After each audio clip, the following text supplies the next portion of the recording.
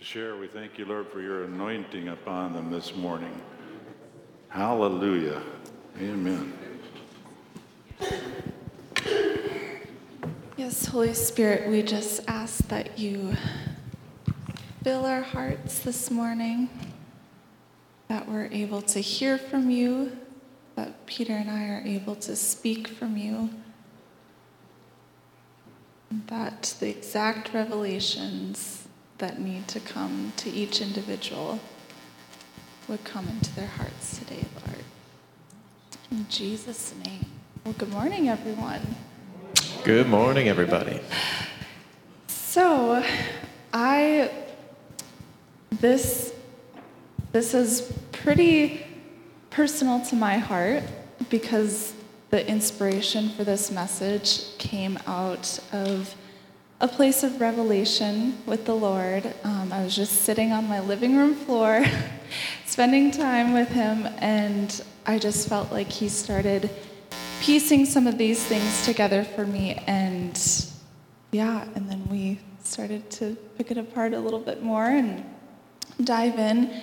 But if any of you know me, I have, especially in the past, dealt with legalism and just trying to earn what Jesus so freely gave to us. And so I've, my whole life kind of been in this cycle, just as a Christian, just trying to do the right thing, trying to follow all the scripture, trying to just do what God has called me to do. And I oftentimes end up exhausted and burnt out, and it doesn't end up bearing the fruit that Scripture says it does. So I think oftentimes we read Scripture as just something for us to add to our to-do list, and then we try to do it, but we don't always do it very well. But in reality, I think a lot of what Scripture is saying to us is talking to us about our identity and about the character of God, who He is and who we are in Christ. So it was one of those days, it was like a few weeks ago, and I don't know if I was necessarily feeling down or anything like that, but kind of out of the blue, while I was just worshiping him, I just heard him say, "Did you know that the lamb was spotless and without blemish?" And I was like, yeah, like, what are you talking about? And so I had a conversation with God, and he started to reveal to me that the sacrifice in the Old Testament that they would bring was a spotless and blemished lamb. And so he started to reveal to me that because Christ died on the cross, because he became that perfect lamb for us, and he was slain for us, that we actually have become that sacrifice, that living sacrifice, that's spotless and blemished and holy in his sight. And so we're going to pick that apart a little bit. But that initial revelation was just this reality that we aren't just forgiven. We aren't just made new and perfect in his eyes. We are the representation to the world of God's forgiveness.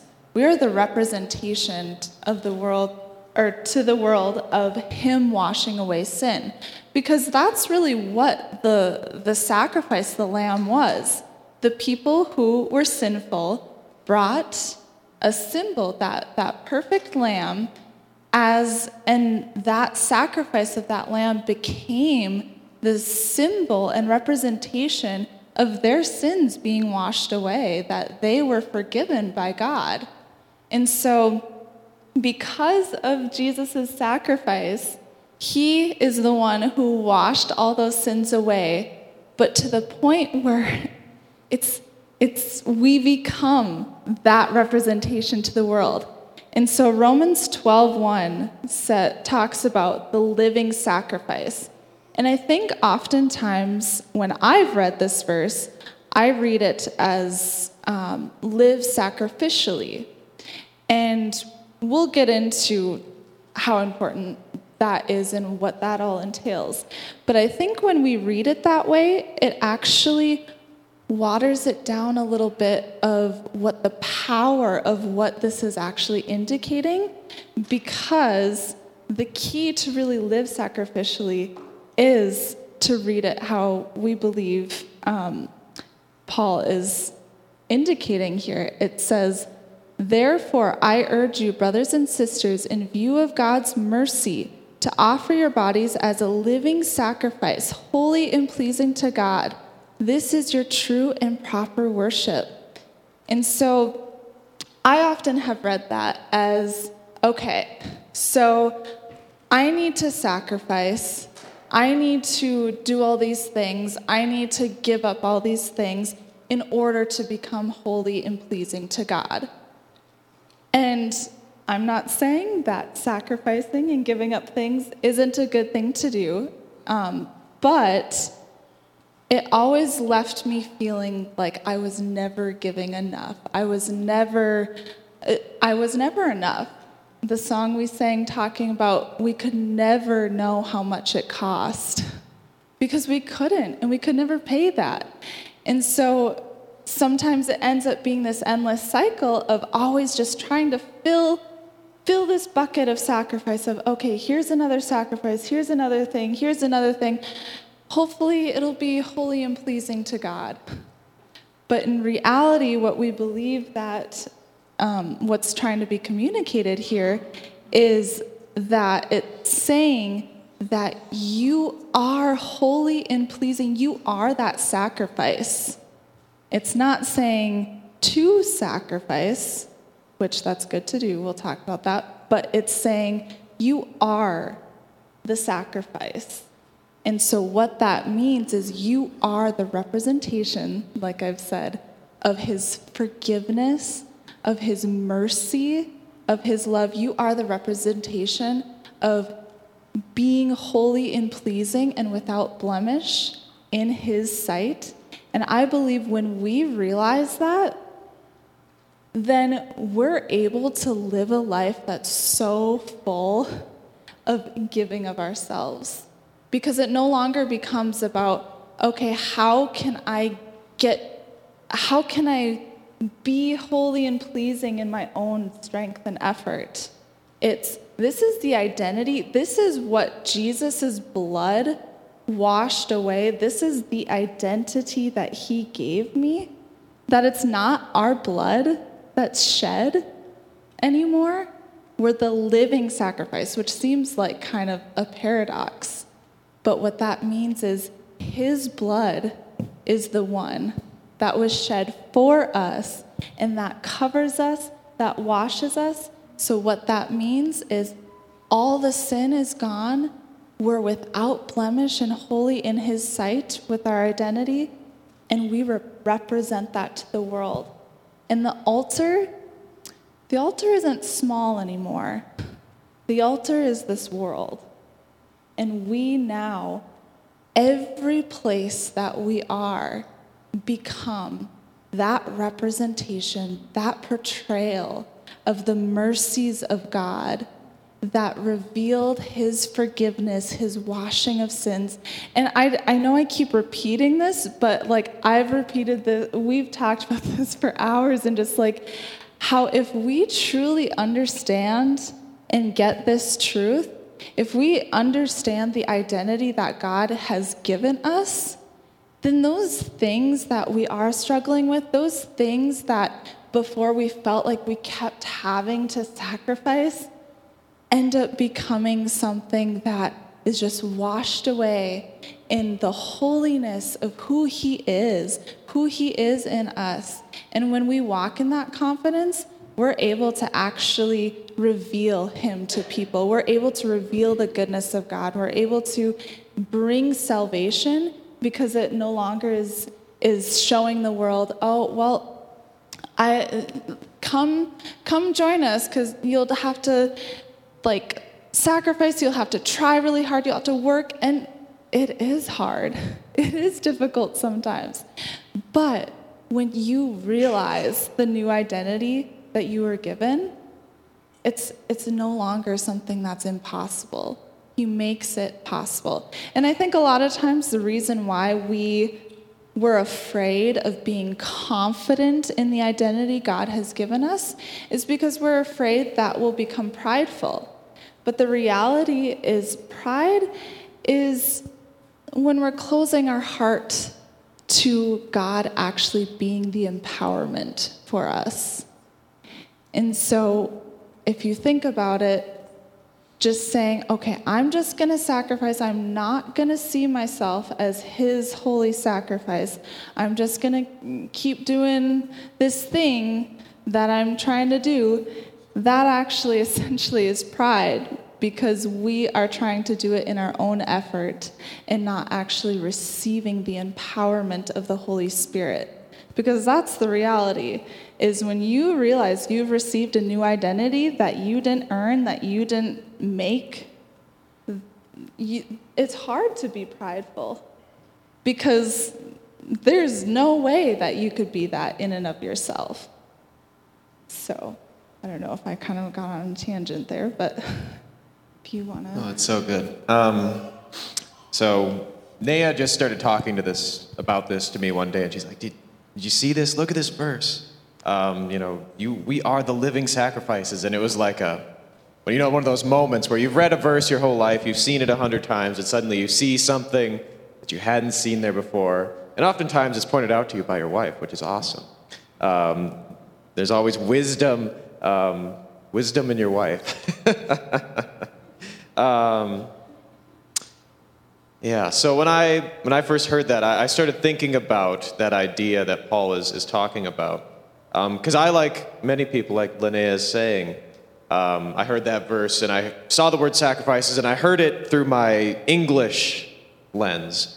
And sacrifice in the English language is one of those kind of weird words where we think we know what it means, but it can mean a lot of things, right? So we can say, we can use the word sacrifice in different contexts, right? We can say someone, a soldier sacrificed themselves in the line of duty. That's a very distinct image, right, of grit and strength and fearlessness, right? But we can also say we sacrifice for our children, or we can say we sacrifice for our jobs, or we can sacrifice for our church. And that's a different picture. That's me, giving my time, perhaps, or that's me giving my money. That's a little different than perhaps giving your life. Or you can say, I've had to sacrifice dining out regularly in order to pay my bills.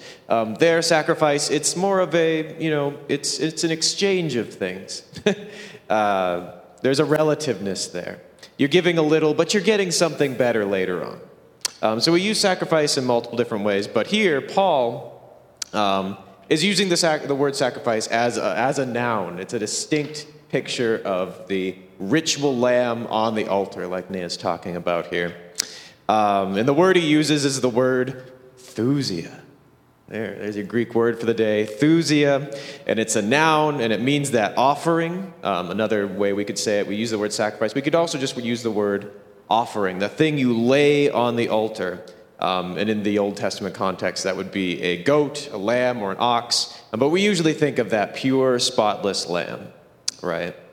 And sometimes even that image kind of trips us up, right? We start thinking about animal sacrifice, and our heads go to all sorts of different places, which is unfortunate. But it's sort of a reality because we're so far removed. I've never sacrificed a lamb. Have you sacrificed a lamb before in your life? No. I don't know if any of you have. If you have, maybe then you have a little more experience than I do. But this is something that I've had to, work through. Ancient rituals are something that are very foreign to us. But if we read the Bible, it's not. Sometimes we imagine that it's this idea that God is this angry overlord and that we need to appease him by killing something. The Lord is only appeased by death, right? And we need to kill something off so he doesn't kill us, is sometimes the conclusion people come to. But that's not actually the case if you read the Old Testament picture. The Old Testament picture of the world is that humanity is plagued with evil. It's plagued with darkness. It's plagued with violence. We're destroying God's good world, it says. That He made it good. He made us to be good, but we decide to not live with Him, not obey Him, and do our own thing. And our own thing, it's not good. It's dark, it's evil, it's destructive. But the story is that God doesn't give up on humanity. God says, you know what, I love this humanity. Even though I see that they've rejected me, even though I see all this evil and darkness and violence, I still want to be with them. But the trouble is God's goodness is so powerful that if His goodness comes in contact with evil, evil's gone. Which isn't, a great circumstance. It's like, oh, I want to love you, and poof, you're gone because you're so full of evil.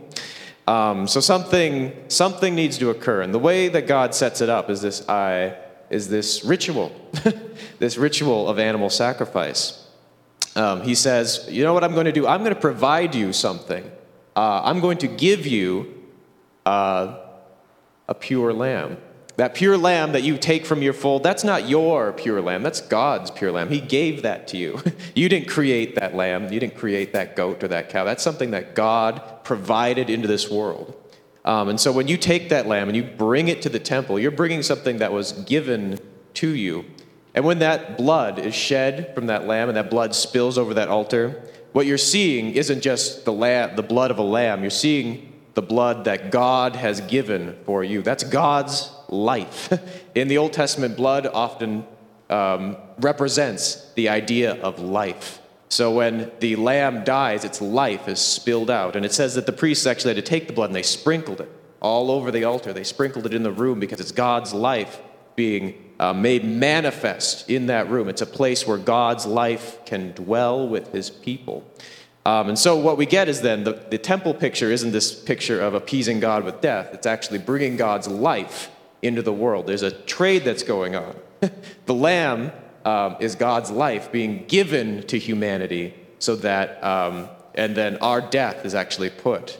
The death and the violence that we deserve is put onto the lamb. There's that exchange. So when we see the lamb, we see the death and destruction, but it's not exacted on us. Something pure and holy takes it for us, and His life comes out and spills into our world. And then God and man can exist in the same space. It's beautiful. It's wonderful. But the thing is in the Old Testament, it makes it pretty clear that there's nothing special about the animal that's being killed. The lamb doesn't actually physically take your sin. There's an idea that's being proclaimed. There's an idea that only God's life can defeat the death in this world. It's only God's provision for you that can defeat the darkness and evil. It's not humanity that's going to beat its own evil. It's going to be God's life that's going to beat our death. And so God can dwell in a world where sin, even though sin and darkness reigns, God can be in the midst of His people. That's the idea of this image of sacrifice. So this image of sacrifice isn't about us doing something. It's actually about us receiving from the Lord His life. That's what sacrifice always represented. And so when He says, present yourselves as a sacrifice. And it's interesting, in the Greek, we say living sacrifices, but in the Greek, it's actually present your bodies as a sacrifice. And so if you're reading that sentence, you get kind of a moment of pause. Oh, that's not good. So you're imagining yourself, you're the lamb, and you're being led to the temple. You see the temple, and you go, uh-oh. This isn't good. They slay the lamb at the temple door. The lamb doesn't even make it all into the temple. He's dead before he gets in there, and then he's laid on the altar. It's not good. So to present yourselves as a sacrifice is not a great place to be. But when you present yourself as a sacrifice, and you're a sacrifice that's living, oh, you made it past the door. Oh, good. It's a good thing. And not only you're walking through the temple court, you're still going. Oh, this is good. Maybe later. No, you're going into the Holy of Holies. You're going right in to the place where God dwells. You're standing on that altar, and it's no longer a dead animal laying there, with the blood spilling out. You're standing tall. You're standing proud. You're standing with the sonship shining off of you. The glory of the Lord is all about you. It's God with you. It's a fantastic triumphal image. I've been using that phrase over and over as we've been talking about this, that to present yourself as a triumphal lamb standing there. It's a complete subversion of the image of something dead laying there and something standing there living. It's especially if you were an Israelite, you've been doing this ritual for 1,000 years, suddenly the lamb, he's alive. He doesn't have to be dead standing there. He's living with God. Wow. It's something that's been arresting me. I keep thinking about it. I keep saying, that's me. That's me standing there, proud and courageous. I don't have to be dead on that altar. I'm standing alive. So I've had two images in my head, is that sometimes, and it's about the way we relate to God, right? The way we think about our relationship with God. One image is that we have to come to God bringing something that's dead. And for some of us, that might be our works, our personality, our inherent goodness. And it's something it's heavy, it's a load. And sometimes that's the way we think about sacrifice. It's this, you just feel that, it feels like a weight. It feels like a burden. I mean, a dead creature, they're not like, oh yeah, that's real nice. I mean, it's like it's heavy to carry a fully laden, pure, woolly white lamb who's dead. It's just laying in your arms limp. That's a long way to go. You carry it from the temple court all the way to the altar. That's a journey, and that's something that I think a lot of us feel when we come to the Lord. Is we have to bear something, and then we have to put something in between us and the Lord. All right, here's my Christian duty in between me and you, God. This is the only way I can come to you, is if I come to you in the terms of me feeling good. I don't know how many times I've messed up, and I felt like I couldn't come to the Lord. I felt like I was distant from the Lord. I felt like I had to carry some sort of penance for the Lord for a while before I felt like I could enter into his presence once again. So we have that image. But Paul invites us here to present ourselves differently. He asks us to do something that's kind of scary, actually. Instead of putting something in between us and God, he asks us to actually be the thing that enters into his presence, that enters into relationship with him. And we use that phrase a lot, relationship with God. But in the ancient Israelite context, that's a frightening thing. The thing that's sitting in between you and God is dead. I mean, that's alarming. To enter into the Holy of Holies, you had to tie a rope around the priest's ankle because he might get struck down. You have to pull him out. It's the presence of the Lord could be terrifying to people, and to say that you could be with him, you could be like him, it's something. It's revelatory. It's startling. It's something that I don't know if we always understand in our own thinking.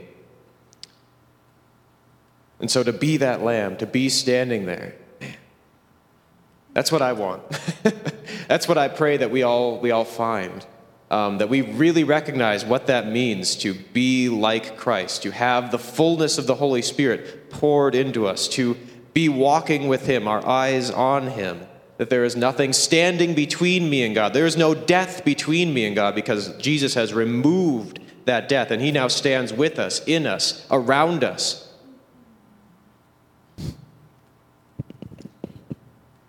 And just the reality that there was an exchange that was made. That in the Old Testament, before Jesus came, it was the sinful people that brought that dead lamb before the Father, or before the altar. But what Jesus did, which is astounding, is he became sin who knew no sin. He took that sin upon himself, and he was the one who presented us as the lamb, the living lamb before the Father. And I don't know about you, but I'm still chewing on that revelation of that exchange, that Jesus presents us before the Father. That's just so amazing. And just along the lines of, Peter mentioned, like, presenting, like, these dead things, and carrying these dead things. And I think, like I mentioned, we couldn't count the cost of the sacrifice of Jesus. We could never pay him back, no matter how seemingly perfect we were.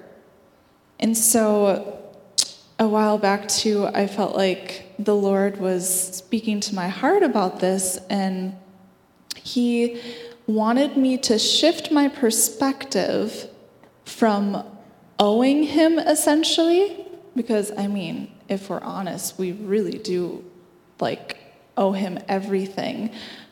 But instead of thinking, okay, I'm going to do this to pay God back, I'm going to do this to pay him back, essentially.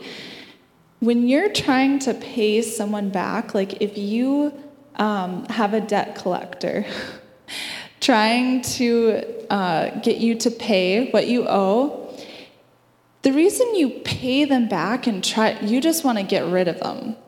You don't want that debt collector to keep knocking at your door, calling you continuously. And so you're not paying them because you're like, let's be friends, let's connect, oftentimes when you owe something and you're trying to get it paid off, you're doing that so that you clear your name, so that you're able to provide separation between yourself and that person. Because when you owe something to someone, you still have this tie or connection that you're still needing to pay them or be in communication with them. I'd say that when you owe somebody something, they're your master, they own you. But when you pay them off, you own you. You're separated, you're independent of that person. So it's not bad to think that we owe God, but let's stop trying to pay him back, I guess is what I would say. Let's stop trying to add all these things to try to distance ourselves or say, okay, now I think maybe I've done enough for you, God. Now maybe I've filled my quota. Now maybe I'm in the next level of Christianity. Instead, to realize that because he's given us everything, there's no longer a debt to be paid. It's this gift, this huge gift that if we truly receive, that we're not living, this Christian life isn't trying to pay him back for what he did. It's revealing what he did and releasing the presence of his goodness and his glory through who he's created us to be in that new identity that we've received from him. To reveal that gift, to proudly stand on the altar like the triumphant lamb and to say, your sins are washed away. Look at what God's done with my life. Look how he's changed me. Look how he loves me. Look how I am made new. This can be for you too. And I loved our worship this morning. I think our worship perfectly dovetailed with some of the things we're talking about here. And we were declaring that this morning, weren't we? That Jesus called our names, each and every one of your names. You can think of your name there. Jesus called my name, Peter Coffin. He called your name, Coffin. And we got to run out of the grave. We got to run out of death into his life, into his glorious day, we sang today. And I wonder if we really believe that. I think about it when I was saying, do I believe this? Do I really believe this is the core of my being, that I'm running out of the grave? Does every part of me know that? Maybe sometimes there's parts of us, our brains know it sometimes, maybe our hearts know it. Sometimes I think my face doesn't know it. Sometimes I have a very grave face. And sometimes I need to get my face to run out of that grave, right? Sometimes my mouth doesn't know it. I was thinking about that this morning, that the things we say, the way we present ourselves to those around us, our families, the world at large, that's much of the way when we're talking about presenting ourselves as glorious, living holy lambs. That's going to affect the way we talk about things, right? We're going to have to tell our mouths to run out of that grave into the light and the life of Jesus Christ. This morning, as I was sitting there, I was thinking about something I heard Gerald Durstein say once. This isn't part of what we planned on, but I was thinking about as we were standing there singing. He said, it isn't biblical to say ouch. And everybody goes, oh, really, Gerald? And he says, no, it's not biblical to say ouch. You should praise the Lord. And so every time you stub your toe, you still, oh, hallelujah. And I've thought about that as the last few months I've been working over at the lumber yard here, the lumber treatment plant. And I'm lifting posts all day. And there's been a number of times I've dropped the post onto my toe, and it didn't feel good. It wasn't comfortable for me. And I remember there was one particular time I dropped it, and Gerald Durstein came to mind. Usually when you drop something on your toe, Gerald Durstein doesn't come to mind, but it came to mind. And he said, don't say ouch, say, thank you, Lord. And I said, thank you, Lord, thank you, Jesus. Oh, I love you, Jesus. I'm feeling good. But, I had a good laugh about it, and I was like, man, that I had a moment with the Lord when I could have been, saying other things into the void, whatever. But I was thinking about what Steve talked about this morning. He talked about the things we see in the headlines, right? The things going out in the world, the things going on right here at home. We think about the gas prices. And I wonder what we would do, what the world might look like if, when we felt the pain of seeing things in the news, if we didn't say, oh, ouch. Instead we said, Jesus is good. Instead we said, the holiness of the Lamb of God is going to transform this world. When we see the gas prices, we're filling up the gas prices, and it feels painful to put in the amount of money you're putting into that big truck of yours. Instead of going, this is hurting me, say, I am blessed in the name of the Lord Jesus Christ. I have the holiness of the Spirit flowing through me. I have everything I need. I trust in the Lord, just as those in the Old Testament trusted that the Lord's life was going to be there for them, that he had provided the lambs for them, just as he provided Jesus for us, and Jesus is in us every day. His provision, his life is what reigns in this world. Not any death.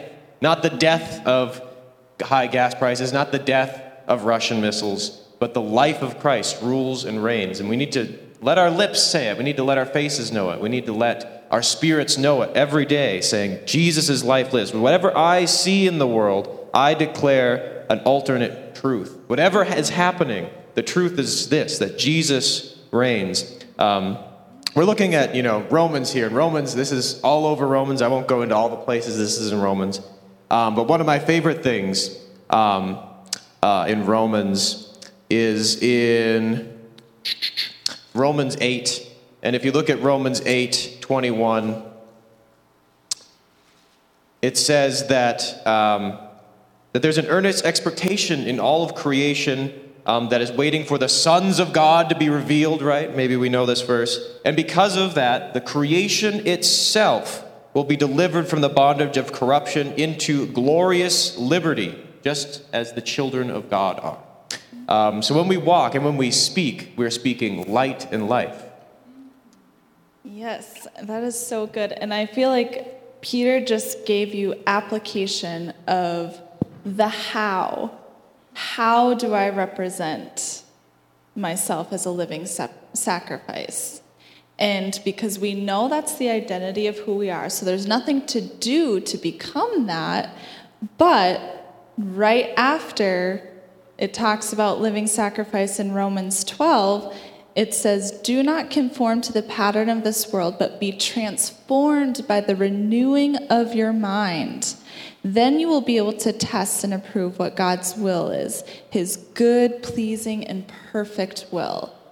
So that's that's what you were talking about, is renewing our minds to believe who we are, who God says who he is, and who we are, and what we represent to the world, and how we release that. It's not we have to try to work and earn and sacrifice to release that, but we renew our minds to believe who God says we are, and we're able to release that to people. And then that idea of sacrifice, the way we think about it, like you said in English, it is still a good thing, sacrifice. But when we think so much about the sacrifice of us giving, it's more focused on what we're giving up, the lack, what we feel like we're losing, instead of the abundance of God. So that's just why we want to shift our perspectives. Instead of thinking of this Christian life of just continually bringing like dead sacrifice, in reality, there's such a great love relationship. There's such an abundance that there's nothing that we wouldn't do for the Lord. And there's nothing he wouldn't do for us. Yeah. And man, it's such a freedom to know who we are in Christ. This world right now, they're desperate. They're desperate. You just read the headlines, just like Steve was saying, and it's like a burden. You just see it laid over America, laid over the world, this burden. And people are desperate they're looking, who's got freedom? Who's got the freedom? Who knows who they actually are? We're in the midst of a cultural movement where people are desperately seeking to know who they are. They're asking, what does it mean to be a person? What is my identity grounded in? They're desperate to know, who am I? They're desperate to know where true strength lies. They're desperate to know what's true and genuine in this world. That's the movement we're seeing in America right now. Is people, they're not going to take just any old truth. They want something genuine and real, something that's going to touch the very core of their being. And we know who that is. We know that the reality of the Spirit within us is the only thing that can deliver all those things, that can bring freedom and light and life and hope. People they're desperate for hope right now. They're desperate for something. And they're going to cling to something. And sometimes what we want to do is we want to be the Old Testament. We want to go out and we want to kill the world and drag it into the temple and throw it on the altar and say, look, God, we brought you the world. We brought you all the sin and the darkness and the evil. But I think what God wants to do, instead of going out to break down the world, he wants us to break open the curtain so that when they peek in, they see, wow, look at all that hope. Look at all that freedom. Look at all that joy. Look at them standing on the altar of God. They're triumphant. They're glorious. They're courageous. They're excited. They're full of the Lord Jesus Christ. They're full. They're full. They're full. They're not hungry. They're not desperate. They're not destitute. They're not half empty. They're not dragging themselves through life. Look, they're full of the Spirit of God. Yeah. So even hearing all of that, in closing here, I know it can be easy to hear all of these wonderful things, and this is who you are, and this is who God says you are, and this is who he is. But if you're anything like me, sometimes you start having those little doubts come in and say, well, I don't feel like that. Or you should have seen me yesterday. I wasn't representing the Lamb. And the reality is, if Jesus took that sin and washed it away, then we can boldly come before the throne of grace as that holy and blemished lamb. It's not because of anything we did or didn't do, but in that place of understanding your identity, you are broken free from those things that you did yesterday. You're broken free from those thought patterns as we begin to renew our minds in the identity God has given us. And so I know it can be hard to think. So the reaction isn't, okay, I need to do all these things in order to. try to become that lamb, but I need to just come before the throne and be reminded and washed in the blood of the lamb's sacrifice so I can know and represent with my words and my thoughts what God has already done in my heart. So you want to close this? Sure. So why don't we close in prayer here? Father, Father God of the holy, of all holiness, of all goodness, who rules over the universe, we thank you that you sent Jesus Christ to be king over all the world. And we declare it today. We declare at all the death that we see in this world that Jesus' life reigns supreme, that there is nothing that can taint that, nothing that can poison that when we go out in this world, we bring your glory, your heaven into this world. There are those who think that their power lies in all the death and destruction they are creating, but we say that where we go, where we speak, that your light and life will reign and that they will see the life and the glory and the power of God wherever we go, that we would bring heaven onto this earth, just as you prayed, Jesus, that we would see heaven created here where we go. So we thank you, Jesus, for that opportunity. We thank you that every day is a new day to see you manifest in us. We thank you, Jesus, that it is you in us, not us. We couldn't do nothing on our own, but it is you in us, Jesus, that gives us life, gives us fullness, that animates us, that gives us that excitement, that every day is an opportunity where Jesus is saying, look what I'm going to do. Look what I'm going to do. Keep your eyes on me. Don't look to the left or to the right. Don't look at all the Russian things that are happening. Don't look to the gas prices. Look to me. I am going to do something good. I promise you. Trust me.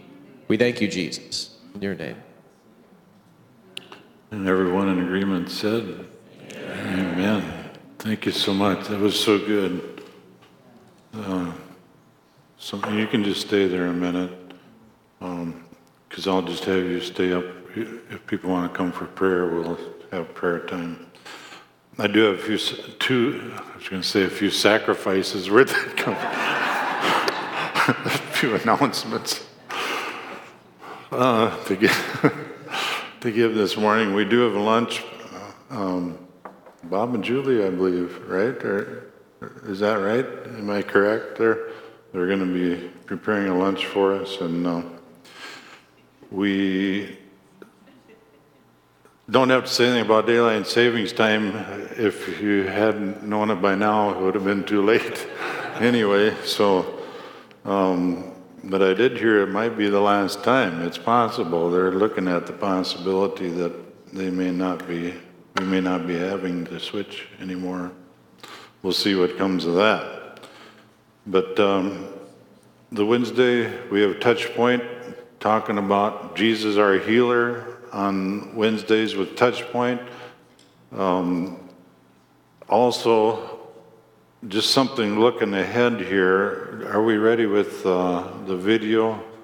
There's a True Bridge Men's Conference coming up, and Gus Booth, pastor at War Road, sent a video for us to show about that, and so we'll show that now.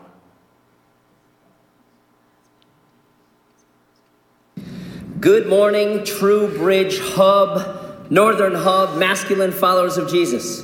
Hello, my name is Gus Booth. I pastor War Road Community Church, and we at our church have been tasked to put together a great conference for you. We, as a church, just went to visit our visiting speakers conference in Alabama.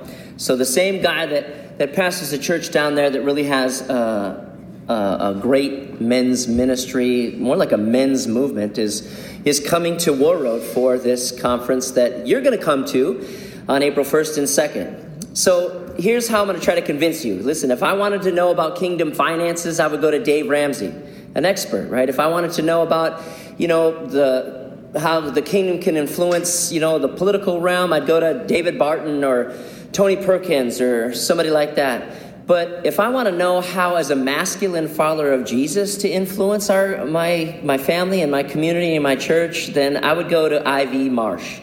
That's this guy's name. I've known him for multiple years now, and he just has a heart to build men, to really build men. You can check him out at IAM4, the numeral 4, IAM4.tv. He really is amazing, primarily not just because of who he is, but because who Jesus made him. So we hope to see you April 1st and 2nd in War Road. Let's do it! Have a great day. Peace. I'm out of here. The tech guy's got Gus straightened out. He was upside down when we first started, but knowing Gus, he probably would have said, go for it anyway. But if you're interested in that, in our announcements that we send out online this week, there will be a link where you can register for that conference, men's conference. And for our giving of tithes and offerings, we have boxes in the back of the sanctuary here. For those online, can mail it to Box 67, 10th Strike, Minnesota, or go online to our website and give that way. And in these days of inflation, and as we mentioned, we look to the Lord, and we know that He does supply our needs according to His riches and glory by Christ Jesus. And He has put it in our hearts that we have a want to give. We have a desire to give of our tithes and offerings. So, hallelujah. So, blessings to you all in the name of Jesus. And like I say, there's a lunch. And if you would like to have prayer, you can come up here and we'll pray with you today, whatever that need might be. Praise God. God of Jacob.